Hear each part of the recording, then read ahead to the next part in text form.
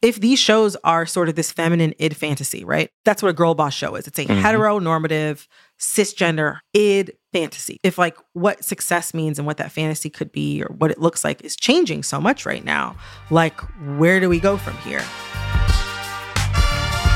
Hi, I'm Eric. And I'm Brittany.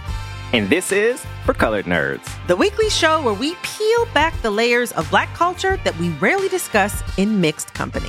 So this week, we're talking about the resurgence of the girl boss in the city show. So namely, the originator of the entire genre, Sex and the City, or its more contemporary reboot, And Just Like That. But the reboot is coming at the same time as two other girl boss shows featuring all Black casts, Harlem and Run the World. Not to mention Insecure, 20s, First Wives Club, and even Master of None Season 3. So as you can probably guess, Brittany has watched all these shows. But we would be lying if we didn't acknowledge they all seem to follow the same Sex and the City format. And today, we're uncovering if that's actually a good thing for us in the long run. You should stay tuned.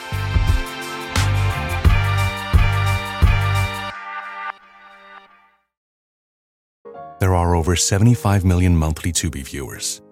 That's more people than there are golden retrievers. Which means Tubi is more popular than using meat-flavored toothpaste. More popular than never figuring out what WALK spells. More popular than kicking your leg when a human rubs your belly just right. Tubi, it's more popular than golden retrievers. See you in there. It's hard not to add a side of hot, crispy hash browns to your favorite McDonald's breakfast. It's even harder not to eat said hash browns before you get home. Ba-da-ba-ba-ba.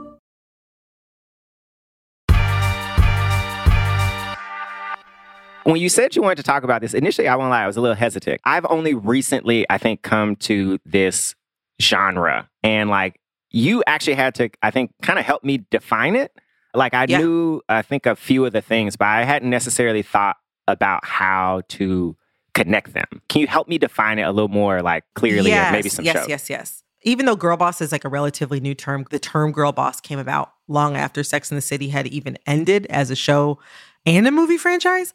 I think that the idea of like a woman like trying to be super successful in her career or achieving a lot of success in her career and making a lot of money, having a comfortable lifestyle, dressing really cute, having lots of like fun and cute romances and like hanging out and brunching with her friends. Those are a lot of, I think, like the aesthetic and storyline components of Girl Boss in the City shows. But I think on a deeper level, they're more specifically like a strain of a genre of women's programming that to me began really with Sex in the City. I think it features like women who are usually Gen X or later. I think those shows do really well and have captured the attention of a lot of Gen X women and millennial women. And I think it's kind of a product of this idea that I think Gen X and millennial women, and probably even Gen Z women, were raised with, which is that we can have it all being the relationship, the sex, the romance, the money, and or career, the friendships, the kids, the house, the whole thing. I think like there's a lot of feminism that was very much about like, you know, maybe it's a quote unquote man's world, but you can still have all of the feminine trappings that are traditional. Like you can kind of blend that sort of like career-minded part of yourself with the like traditional part of yourself, assuming those exist in everybody, right? The shows are supposed to be focused. They're usually the action is centered on the women's friendships, but also there's a lot of talk and featuring of their love lives as well. So I think there's a pretty long history of like shows that have elements of these shows, like Living Single, Mary Tyler Moore, Golden Girls. But I think that Sex and the City to me is the show that really was like the synthesizing of all of those things together in a way that felt unique. And I think in a way that has kind of affected all women's programming that's come after it. I'm glad you said that because I have to, like, I think in giving background to like my relationship to these shows, like I have to talk about how I show up to this conversation. Yeah, so, I would love, yes, how you can, because I know you're not, well, by some measures, you really are a girl boss in the city.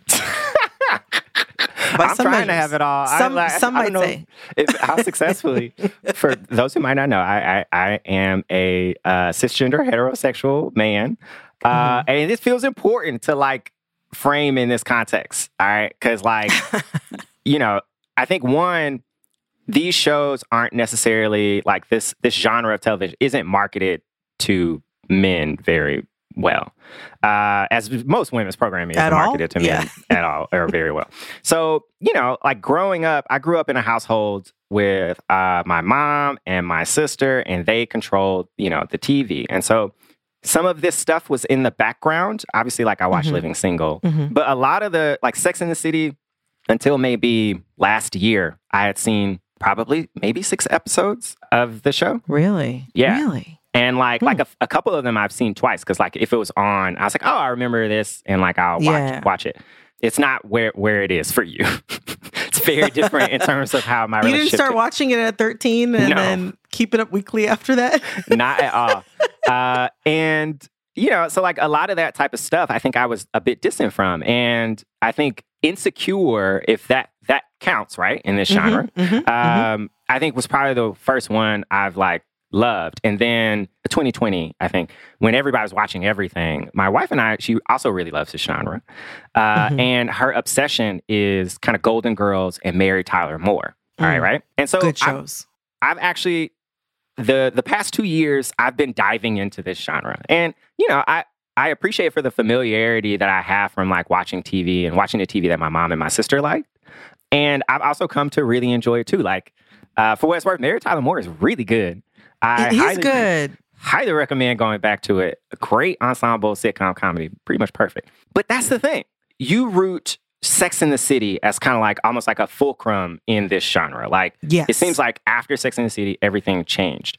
Yes. So like, I remember vaguely watching 6 episodes over like my life. But I was like, I kind of need to go back to that.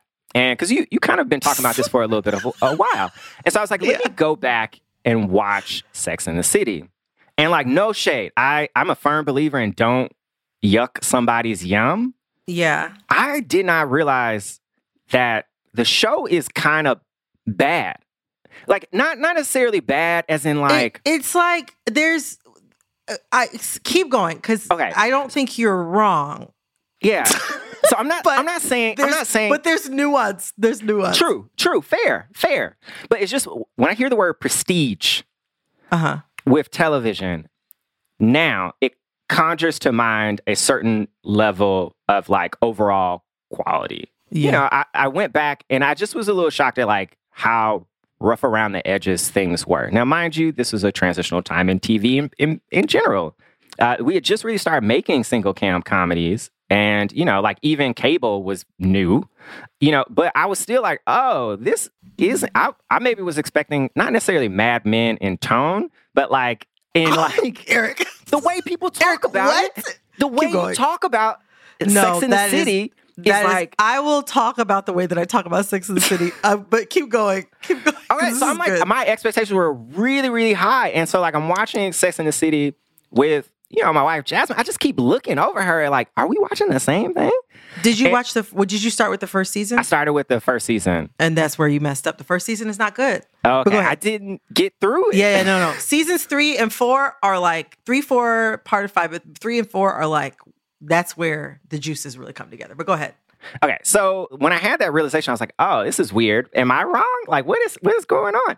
And then I started to watch more of kind of the rest of the genre. And I think it's very clear when you say, like, things are different after Sex and the City. I get that because I have watched Insecure. I've watched Harlem, which I'm sure we'll come to. I hope we come to. Yes. Run the World. But I think the issue that I had is, like, I don't know. I wondered, have these shows learned the wrong lessons from the genre? Because I just feel like it was progressive in ways, but also very regressive in ways. And I think also coming back to that tension was weird, having sat in like, this is a genre I want to like a lot, if that makes any sense. Like I'm into it. It's fun.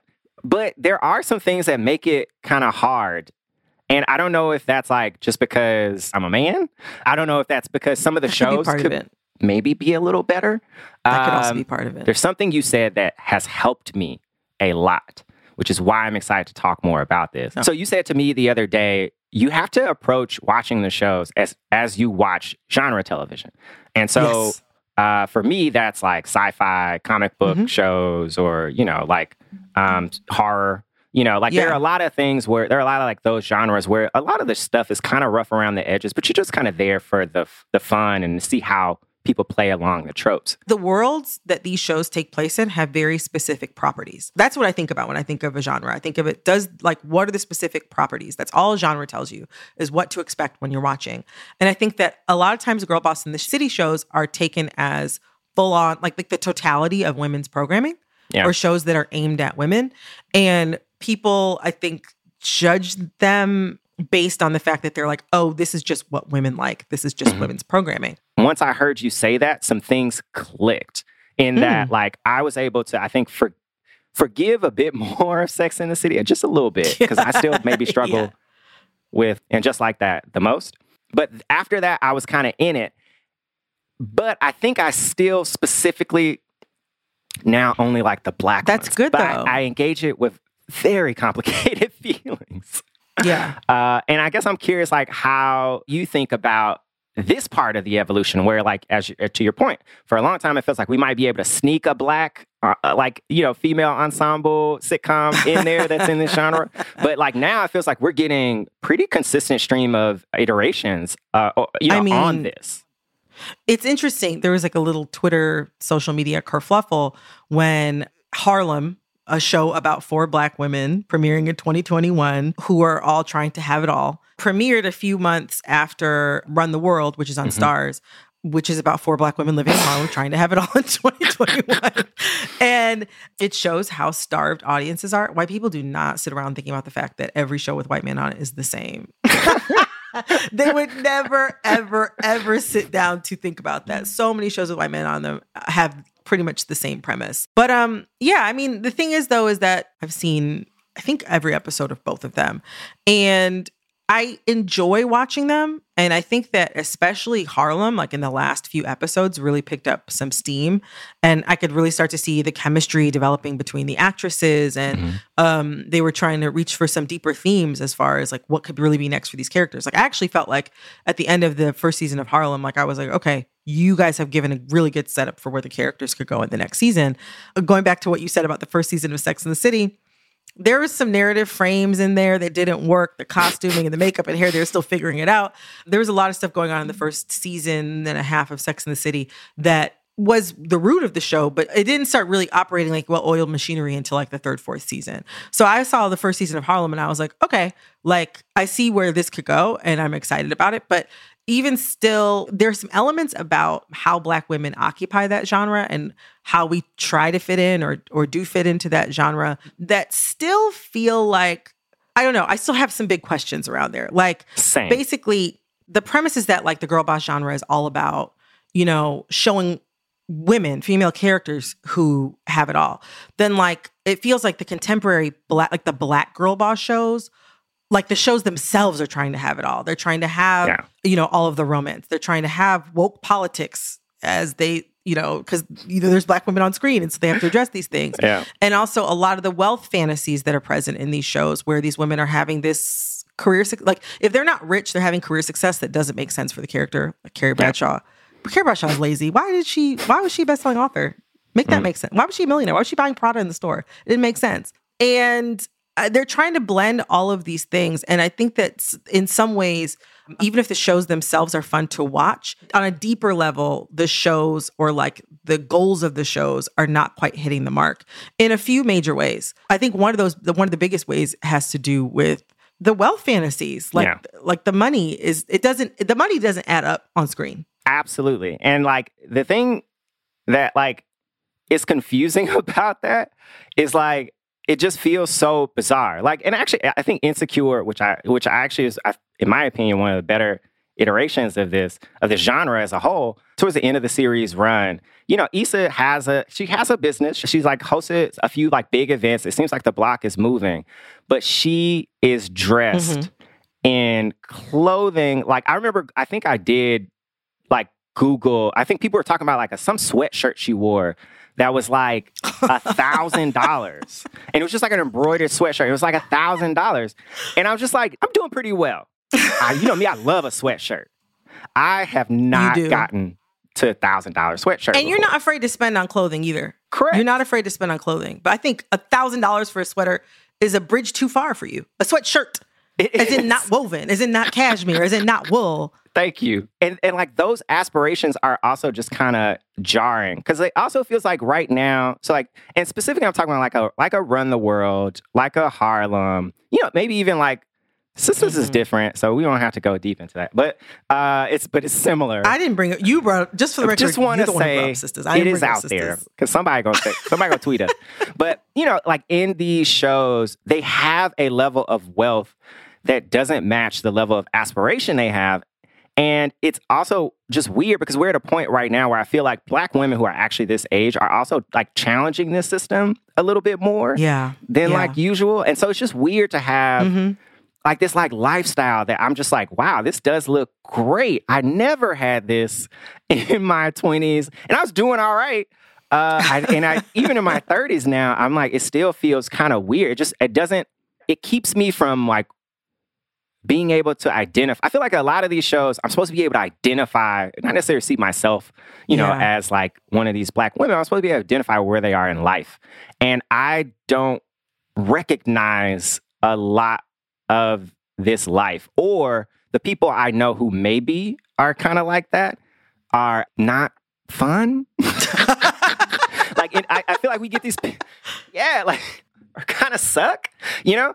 So it's just like, it's weird to me to see like the aspiration of it. I think it's strange. It feels like it's communicating that we should be shooting for a thing that we are also at the same time saying like is failing us. And like the thing that strikes me as like most kind of toxic about it is it feels like this is one of the lessons that they've learned like maybe the most from like a Sex and the City, because I feel like all like this, the aspiration of kind of all these levels, having the fashion, you know, be like just like all designer, you know, all this stuff. It feels rooted in kind of what maybe was more accessible to, frankly, white women. It feels like this very kind of like white capitalist, like heteronormative, like exploration of what having it all could be. And it's just strange because I feel like when I hear Black women talk about having it all, it's a lot more complex and not as rooted in luxury girl shit. Yeah, I also think there's like a total huge conversation right now about like the luxury aesthetic and Black girl luxury that is very complicated. That we're not going to touch necessarily right now, but I do think that this is the thing. I've been watching Sex and the City since I was 13 years old. I'm 34 now. That is 21 years, right? Yeah. And I also used to watch Girlfriends back when I was younger, and I watched, you know, all of these different shows. And in between, I watched Younger, and I watched every episode of The Bold Type. Yes, I even got my fiance to The Bold Type. He really got into The Bold Type with me. He was invested in these girls. I think like The Bold Type obviously engaged a lot of fantasy. I think that Younger had really good costume design. So even if the girls on the show were wearing designer, it was styled in such a way that it was like, oh, this seems right for the character. You're not always clocking that it's like this really fancy designer outfit. Yeah. And I think that sometimes now, I think because of Instagram and because of celebrity stylists and, you know, all of these things going on, and like the Black shows want to support Black designers, which I do like, trust me. But I don't know, I feel like in the Instagram age where regular people are kind of expected not necessarily to repeat outfits, then like it's up to the ante for television in a way that feels even more ridiculous. Like when I watch it, I'm just like you wearing a Valentino dress to drinks, like it doesn't make any, like it doesn't make sense. And then it also, I think like on Sex and the City, something that I did appreciate that they did was set up the fact that like Carrie, like in the first or second season, Carrie's credit card gets cut up in the store in her face. Wow. She ends up having that's actually one of the episodes I saw. Funny enough. Exactly. Yeah. Like her credit card gets cut up in her face. At one point, it's found that she has like $700 in her checking account. She has no savings. And then I'm kind of like, even though her salary as a weekly columnist, she probably was making like $25K a year, especially at that time, maybe less. Her salary as a weekly columnist did not match up with her fashion. But I'm like, oh, this is a person with a shit ton of credit card debt and zero savings and rich boyfriends. So I'm like, I guess I could see how it works together. But even like if you take her character out of it, all the other characters for the most part either married rich or actually had high paying jobs. But that also makes me think of Girlfriends. Like one of the things that I thought was so great about Girlfriends, on Girlfriends, you had between the four main characters, a graduate student, somebody who was an administrative assistant who eventually became like a self-published author. And you had like a character like Joan who came from money and was a corporate lawyer and a high earner. And they used Tracy Ellis's real wardrobe. And it kind of reflected like what a young Black woman with money would wear at the time. A lot of it felt really realistic where sometimes like I enjoy really watching the, styling and costume design on these shows. Now that I'm actually the character's age, I be watching these shows and I'm like, girl, I make decent money. Okay. I can't lie. I'm not going to sit here and lie to people because I don't like when people do that. I don't like when people are like, oh, blah, blah, blah. No, I actually make pretty good money. I'm not going to lie to you. And I have for about 6 or 7 years. Before then, had I ever made above like $39,000? No. And the kind of homes and apartments they had these girls in, the neighborhoods they have them living in, and maybe like I still don't think I could afford to live in a place like that, but let's say I could. Let's say I put all my money toward that. I'm also not going to be eating out with my friends 3 times a week. I'm also not going to be buying all designer clothes and getting new fucking wigs all the time because wigs are not cheap and those girls' wigs are pretty. So it like and does installed it well.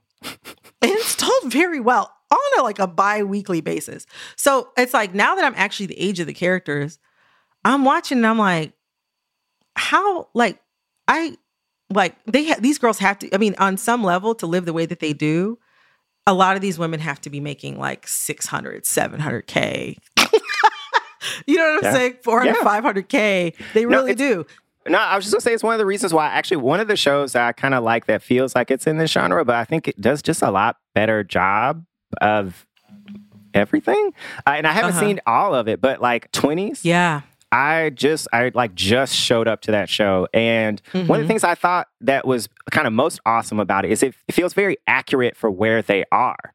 Like, you have your lead character, Hattie, who is, not every frame, she's a hot mess and is like living on couches and, gets put out in like the first episode. Even they frame like her clothing, it like they describe as a lot of it is like kind of vintage. Some of it is like, like premium vintage. She got a lot of like really fly Whitney Houston stuff. But you can think about like having to accumulate that over time. Like it just kind of introduces that. The other characters who are supposed to be doing even a little better, they talk about money in a way that doesn't make it seem like they don't care about it. Like they go like buy her an outfit and they're like, all right, we're going to have to split this. Can you take the jeans? Because they're more expensive. Exactly. It just feels more true to life. But the thing I want these shows to learn is like, as we grow older, that needs to stay the same. Like people start doing better, but like everybody is not out here, like you said, with a like $700,000 yearly salary solo, like you brought up another good point in terms of like the woke politics, but like connected to that, like just like how Blackness pops into these shows in some cases, like, and like the things we think of as kind of like a part of the culture. Let's say Harlem. And Harlem is one of my favorite iterations. It's fun. It's really, it really landed in a really good place, I think, at the end of the first season. Yeah, it's really, really fun. But you have Meagan Good, who kind of is like living very well for an adjunct professor, we have to say. Part-time professor. Probably not insured. Go ahead, I'm sorry. She's putting that money somewhere else. But in addition to that, it has to be shown how she is protesting gentrification, or she gives these like kind of monologues about African tribes that like, how they embrace like matriarchal societies and things like that. And it just like feels very forced. There's just this like, there's like Blackness is almost like written in like last. and it's no shade. Again, like I said, I like Harlem. But in a lot of these shows, it feels like they write the plot script and then they go back and kind of like sometimes like pepper in the things to like make Black people realize it's for them. And I want to give some credit to like a few of the shows that I feel like actually kind of like, don't do this. Like, Insecure, I actually thought was really, really great at this. There's a scene, you know, they actually do this a couple of times where, you know, if Molly and Issa got into a fight, you know, I think one of them would show up to the other's house with snacks. And like, I remember one of the times, one of the bags of snacks, I think was Flaming Hot Cheetos. Yeah. You're talking to me there. You know, like, I know that is for me. It doesn't have to be like some of the shows. It feels like they're saying like, hey, girl, you've had a long day. Come here. Let me grease your scalp. That's one of the ways that we show Black women self-care. And I know that you would appreciate that because it's so hard out here. You're the mule of the earth. Come here and let me put this gel in your head.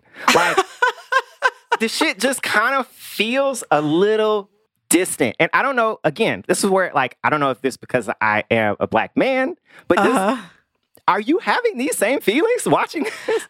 I mean, I'm not gonna lie. Sometimes I feel like it's a little ham-fisted, but something that I do wonder, you know, you and I have had a taste of vapor of having worked in television.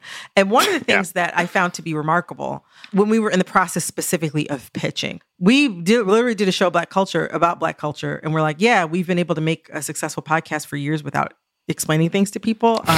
It's fine. They'll get it. And it was like, at every turn, you remember, at every turn, people would explanation for everything. A part of me wonders, is it network notes? I think a part of it very well could be network notes. And I think another part of it could be, I think that the main character on Harlem being an anthropologist does a lot of that stuff. I also have a feeling that like the first season of Sex and the City used to do these weird cutaways where they would like these montage, like man on the street montages, where it would be like Carrie as like a sexual anthropologist would be like walking the streets, asking people questions. Right, and they were so corny, and they were bad. I'm glad they let that go. Got rid of them. Yeah, exactly. They got rid of them, I think, halfway through the second season. I think that Harlem works well without the anthropological framings. And also some of them, I'm not going to lie, some of the, especially in the first episode where there's like this whole, I don't know if there was indigenous women or if they were Asian, but I can't remember which country it was, but there was like this whole framing about this matriarchal society. Yeah. And then like there were these women that were dressed up in traditional dress, but like for this tribe. And then like one of them shows up like as an apparition in the main character Camille's apartment. And it's just like, yeah, very same story vibes. Yeah. It felt a little appropriative, and I think that there's going to have to come a point where they're going to... It felt pretty appropriative to me, and I think the show doesn't need it, and I think that they probably at some point will get rid of it. But yeah, I think sometimes there's this idea that you have to educate white people who may not be familiar with with your world. So it's like, you have to be like Spellman, a.k.a., you know, Soul Food Thursday, you know what I mean? Ida B. Wells, and like people want to bring it up a lot. To that point, they're kind of speaking to the diversity of topics that are kind of shown on these shows. Like the shows position themselves, and I think this is the case with a lot of these shows. They position themselves as being about friendships, but often, a lot of times, their interactions and their plot lines kind of seem to boil down to their love lives. Like I think the shows still center on relationships, and the main characters are still trying to find love. I love Insecure, but you know, in the last episode, I was sad that Issa ended up with Lawrence because I didn't feel like Lawrence as a character had earned it. I don't mean to say that like it couldn't have worked. I just felt like I didn't see enough of them together to warrant them getting together in the end. But like these shows are always like, I think that it's interesting that the audience as well as the writers still wanted that happy ending to kind of tie things up neatly with the bow. And like these shows are always focused on relationships with men. And I mean, I'm not gonna lie. A lot of women do be focused on men. That's true. That's true. That's true. I've been there. Fair point. I've been there. But also, I think that like there's so much more to Black women's relationships to each other. And even, I don't even think this is like a Black girl boss thing. I think this is just like a girl boss in the city thing, period. There's so much more to, I think, women's relationships to each other than just talking about men. A lot of women don't even like men. A lot of men don't sexually, like women. romantically, socially. They don't come up all the time. Goes both ways. No, I think that's actually speaks to kind of one of the things that I think I struggle with kind of as well. Like just because, so how the shows are described, often they're about the friendships. And so I guess like when I actually see the friendships, there are things that feel familiar, but they also feel kind of like I don't know, just like distant. I feel like female friendships are often, they're just a little more like nuanced and complex. Like there's a lot of talk about like, you know, your love life. I was boy crazy. I was. You talked about dating a lot, but we also talked about a lot of other stuff. There are a lot of things that like we engage, and I've heard you engage, you know, with the other women in our friend group that make me feel kind of like, almost like it makes me feel like annoyed by the like relationship aspect of it, because some of the actual best moments occur between the women. The best scenes in Insecure are with Molly and Issa. There's some good stuff that happens with, you know, like each individual character and their love interest. Sure. But like the best stuff was with them. There was nothing like when they almost came to blows. Like when they really had it out, that was a moment. And it rang harder for me than a lot of the stuff that like, well, you know, then Lawrence, you know, having to tell Issa that like, you know, Condola is pregnant and like all this other stuff. Yeah.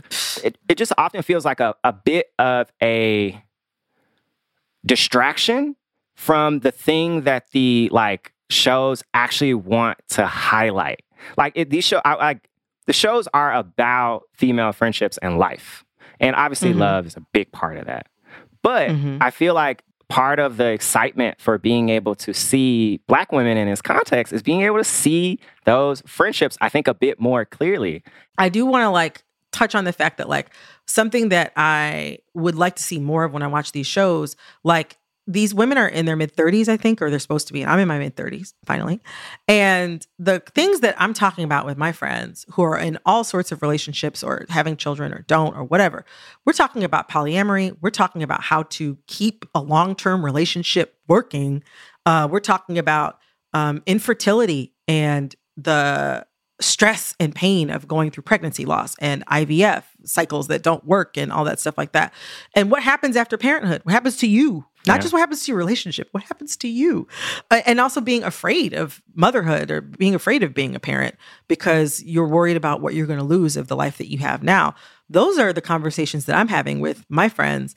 And I wish that I saw a little bit more of that reflected in some of these series, because like, even though those are topics that all touch on relationships, they're deeper than just, does he like me? Are we going to get together? Am I going to live happily ever after?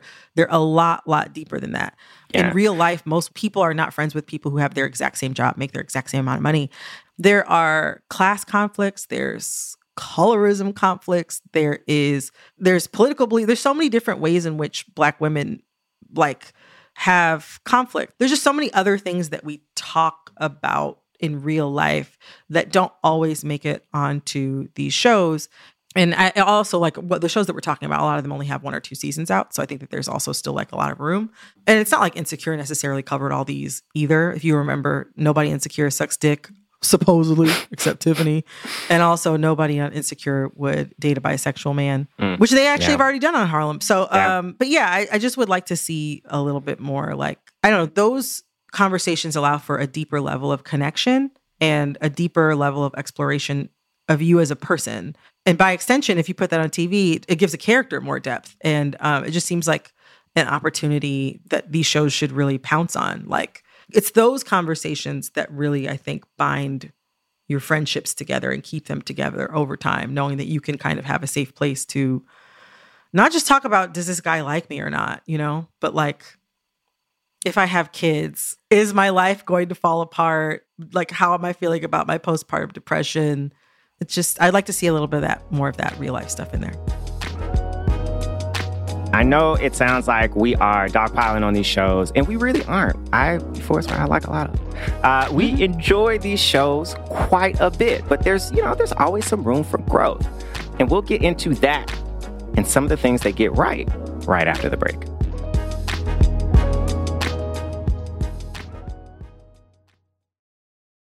There are over 75 million monthly Tubi viewers.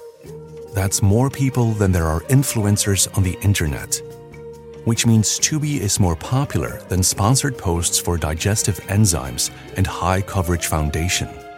More popular than soft launching your boyfriend. more popular than making boomers explode with rage when you tell them how much you make on a single post. Tubi, it's more popular than influencers. See you in there. eBay Motors is here for the ride. With some elbow grease and a whole lot of love, you transform 100,000 miles and a body full of rust into a drive that's all your own. LED headlights, spoilers, whatever you need, eBay Motors has it at affordable prices. And with eBay Guaranteed Fit, it's guaranteed to fit your ride every time. Keep your ride or die alive at ebaymotors.com. Eligible items only. Exclusions apply. Cheers to a great day and this ice-cold Corona. You know what would make this day even better? My grandma's carne asada. Or your grandma here with us, making carne asada. She does love a cold Corona. Throw in some dancing. Oh, we can watch the game. I'll drink to that. So a backyard concert with football, food, dancing, and Corona? And your grandma. Or we could keep it simple. Simple is good. Want a Corona? Thanks. Salud to the perfect day. Corona, la vida más fina. Get your Corona at ordercorona.com. Relax responsibly. Corona Extra Beer, imported by Crown Imports, Chicago, Illinois. 3 great words. Free Fries Friday. Especially when they're used in that exact order. Get a free medium fries with $1 minimum purchase. Ba-da-ba-ba-ba. Valid one time on Fridays at participating McDonald's through 12/31/24. Excludes tax. Must opt into rewards.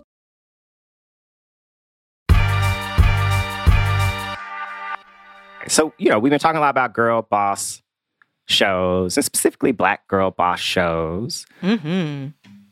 And we want better. We do want better. But also, there's this question that I have been thinking of. In many ways, I do want better from the genre as a whole.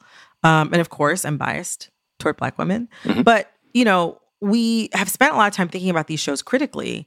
And especially when it comes to trying to get things more ideologically diverse or by questioning a lot of the wealth fantasies. But I don't know if we always expect this from the white girl boss shows. Obviously Sex and the City did get some pushback about how fantastical the budgets were for these girls on the show. But even that, I think that was really a first. Since then, you don't see Younger or The Bold Type or any of these other shows getting pushed back on the sort of wealth fantasies that they feature on their show. It's kind of like a fixed part of the genre. Mm-hmm. I wonder, with all the critique that, that we, not just us, but a lot of audiences give to these Black girl boss shows, that maybe aren't getting to the white girl boss shows. Should we expect more from the Black girl boss shows? Does it seem to you like maybe we're expecting more from those shows than from the genre as a whole? That's a really good question. I think it's complicated, actually. Mm-hmm. It's hard to give a definitive yes or no. I think a part of it is yes. I think that we are, and I absolutely hold Black art to a different standard than I hold, art made by other people. Especially if I'm trying to see myself in it. Mm-hmm. There's that aspect that I think is okay. But I can see where a lot of shows do feel like they almost get dogpiled on in a way that can feel a little bad. Harlem got a little bit of kind of flack in the beginning. People were kind of making fun of it a bit. To your point, it found its way in the middle. And I think a lot of people had maybe had so much fun in the making fun that, you know, it might have turned some folks off. Actually, it pops up a lot. How we support and what should we support when it comes to Black art. I don't think it's wrong for us to challenge, especially if I'm still watching. You're getting my view. You know what I'm saying? And I'm talking about the show. I want people to watch Harlem. I want people to watch Run the World. I just think that they have a latent power that they're not tapping into, because I do think that there's a bit of a range. We haven't gone in depth on sisters, and you haven't gone in depth on sisters. Do you want to? No.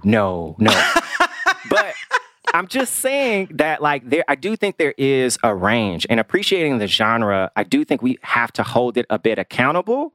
But sometimes it feels like how we talk about this stuff is we actually don't want it. And I think that is, and I think that's it's a hard dynamic to fix, because I think we're so used to not criticizing anything, because we're so afraid, or if we do criticize something, we have to couch it And I think that's unfair to all of us. We can like some and still want them to do it kind of different. And so, I don't know. When I watch the white girl boss shows, unless it's like a Mary Tyler Moore and Golden Girls, which I actually feel like they got a lot right, shockingly amount. Like a shocking those are good amount, shows. Right. But they're classics for a reason. Yeah. But the newer iterations of this genre, I kind of don't really like that much at all. I hate watch and just like that. There are some things that are cool about it. Karen Pittman, shout out to you. I think, holding it down. But I am Whoopi Goldberg in Harlem. Okay, for y'all who don't understand, Whoopi Goldberg plays the main characters, the adjunct professor, Miss, I have a full floor on a brownstone in Harlem, probably below 135th, and I teach at Columbia as an adjunct professor, and I'm probably paying $600 a month in insurance because I would know because I paid $600 a month in insurance last year, and that's how much it costs in the open market in New York State. And somehow she's also wearing designer clothes and has her hair freshly done all the time. And Whoopi Goldberg is her advisor, and she's like, girl, you need to level up. She constantly giving her shit. She's basically like, you're vapid. Like, she might as well say it outright. She's like, she's like, your work could be better. Your presentation could be better. She's challenging her. And this is actually one of the plot lines I really loved on that show. She's challenging her because she knows there's a standard that she could be hitting. And I'm not saying twice as good. I'm not saying that. You're trying to be Olivia Pope's father? I'm not trying Joe Morton in this be Joe Morton, pointing my finger at Kerry Washington. But what I am saying is I think that, like, I don't necessarily want them to be twice as good as the white shows. I just want them to be as good as they can be. I want to talk about it in that way. And so that's why I appreciate that question. Because, like, sometimes what people hear is they don't hear the love. And, like, the love is there. But sometimes you got to, like, even with a kid, you love your kid, but you got to give them some boundaries. You got to challenge them to do better.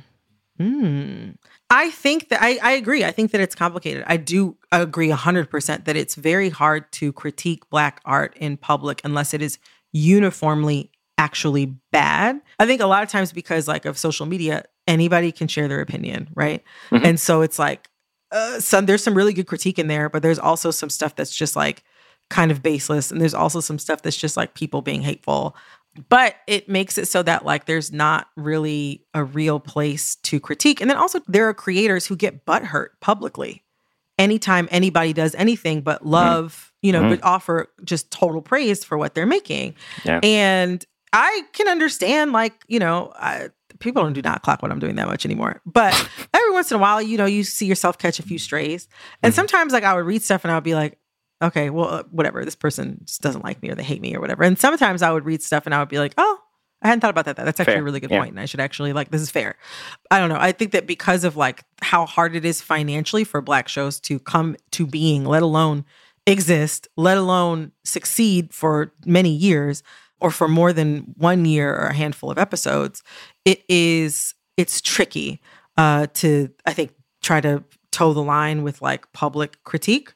But for the most part, and so I think that I don't know, it's people only feel comfortable panning a show if they do something that's really morally reprehensible or if the show is just outright harmful or bad. But also, I do think that sometimes we do hold Black women to unfair standards, but I also think that culture holds Black women to unfair standards of conduct, and that it is hard.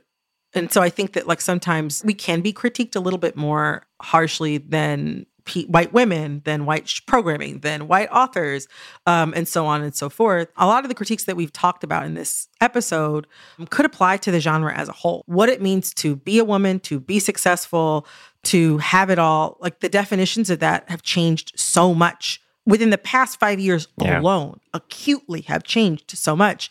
And it kind of leaves us wondering if these shows are sort of this feminine id fantasy, right?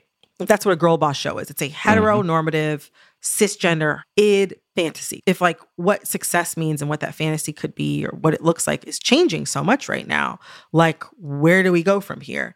For me, I enjoy the shows that exist now, but I think that's as far as my critiques of the genre, or even things that I want from those shows, maybe it's not for them to give, right? Maybe the plotline that I want is not supposed to fit into that show. And so a show that I think speaks to maybe where Gen Z might be going, or where sort of the young woman making it in the city show could be going, is a show that's actually recently canceled that was on HBO. I don't know if you watched it, Betty. Yeah, I watched a little bit of Betty. Yeah, it was great.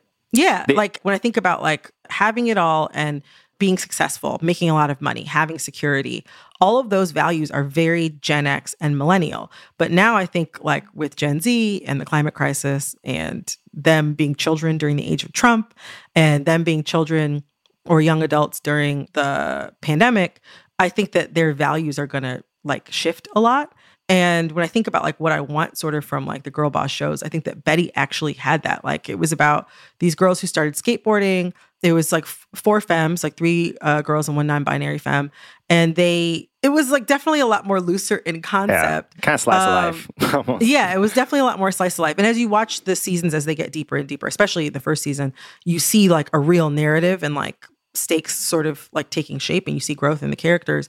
But like, it was like, they were definitely interested in like dating and relationships and sex, but they were also interested in skateboarding and them having this like passion that they shared together.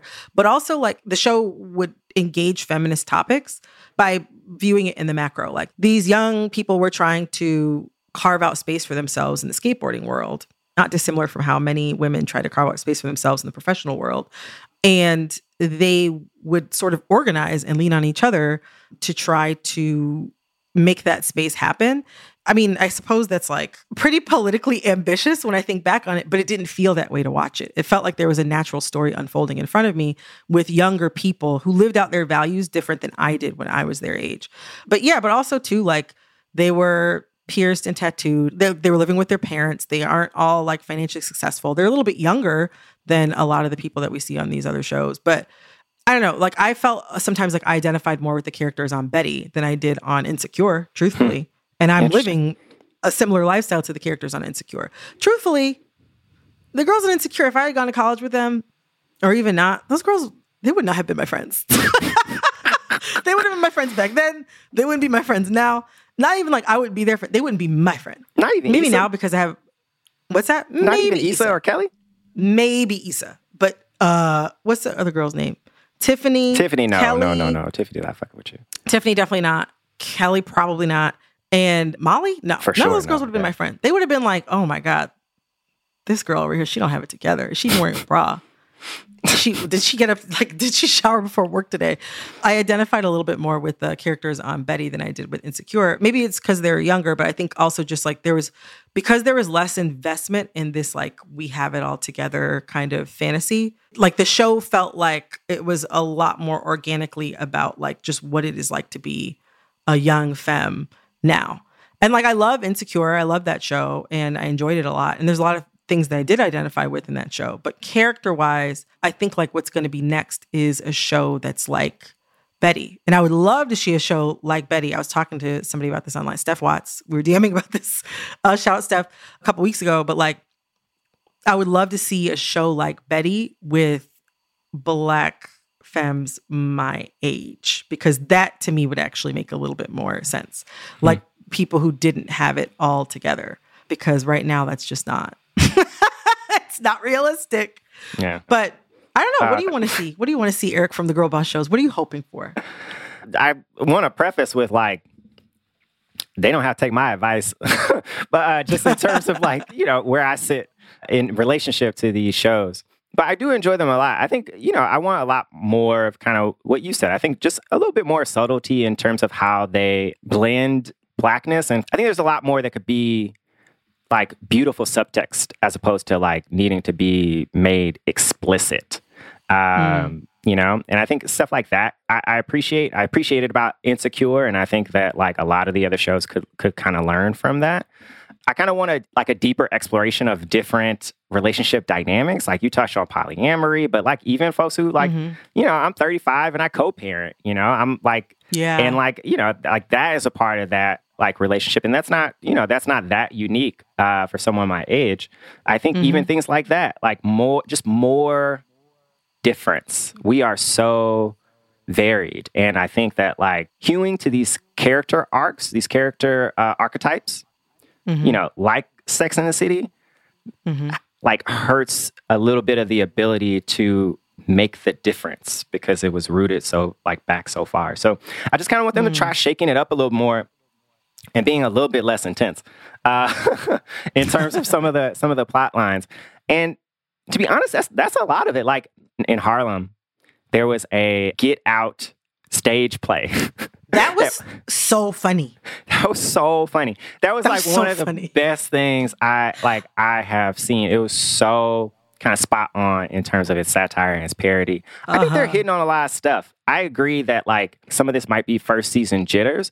I think the only thing I worry about with first season jitters, and this is maybe where the unfairness to Black content comes in, is because of the like danger. You know, like a lot of times if you don't launch crazy strong in this environment, you're not coming back, or you're not going to get to 5 seasons or 6 seasons or something like that. And so, you know, I just kind of want them to tighten it up, and we'll be there. I mean, I'm going to be there regardless. But no, I 100% agree. I want to continue to see, I think at this point, both Harlem and Run the World have been renewed for second seasons, which I'm really excited about. And I'm curious to see how the characters sort of continue to grow. Yeah, because I've really enjoyed watching them. And so many actresses that I really enjoy. Yeah. Like Brisha Webb, who we've talked about on the show before. She's so good on Run the World. And yeah, even Amber West Stevens, I think she used to be on Greek, for those of you who really remember ABC Family back in the day. And she also was on The Carmichael Show. And so it's been really nice to see her also leading on Run the World, in addition to all the other actresses that are on both shows.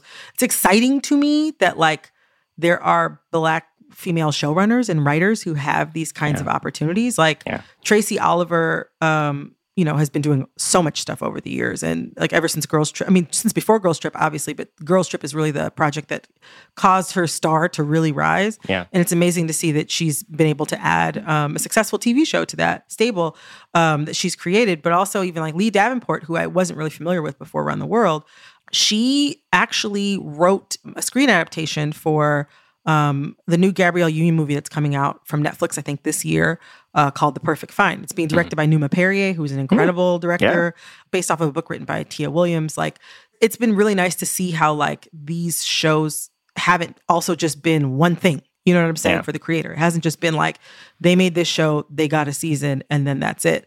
So I'm really excited to see like how they continue to sort of expand the storytelling with that confidence in the second season that you know that you're not gonna that you're not going to disappear. Yeah. But yeah, I mean, I'll be really curious to see like how Gen Z and beyond sort of takes this girl boss in the city thing and freaks it and turns it into something new. There also is one thing that I just want to say real quick. There's a conversation that's bubbling up about like whether or not like men should have these shows. And, you know, I just want to point, all of you might be clamoring for something like that, to bruh. Get BET Plus. For where BET Plus is pretty good. I like BET Plus. But get BET Plus, watch bruh. You might not ask again. You know, you might just take a step. You might take a step back. But no, I think the guy boss in the city shows, or I don't know, hell. There's plenty of them. Yeah. They're called Power. Exactly. Snowfall. Snowfall. You know. Yeah, there's a couple floating around out there. I think this is the thing. The girl boss shows, we might be looking at Golden Girls. The Black guy boss shows, you know, y'all might be looking at 50 Cent. Think about that. Think about what if, and what does that say? What if there is an argument to be made that Black boy boss in the city shows actually, like their genesis is with Get Rich or Die Trying. Think about that. Think about that. Think about that. Sure. What if that's actually the case? Anyway, we got to get out of here. We've talked about these shows so much. We want to know, which ones do you like? Are we being too mean? You know, let us know what you think. What are the things you want to see out of this genre? You know where to find us. We are at For Colored Nerds on Twitter and Instagram. Yes, on Twitter and Instagram. And also, if you just want to discuss any of your favorite plot points from literally any of these shows, from any season, just hit me up, because I've seen all of them, every episode, and I'm ready to chat. But yeah, we'll see you guys next week. For Colored Nerds was created by me, Eric Eddings, and Brittany Luce. It's supported by a production team at Stitcher, including producers Alexis Williams, Willis Arnold, and executive producer Camille Stanley. Casey Hofer is our technical director, and Peter Clowney is head of content. Our theme music is by Willie Green. And look, y'all, we love hearing from our listeners. We love y'all so much. So please connect with us and tell us what you thought of this episode. You can reach us on Twitter and Instagram @ForColoredNerds. And never miss an episode by following us on Stitcher, Apple Podcasts, Amazon Music, or wherever you listen.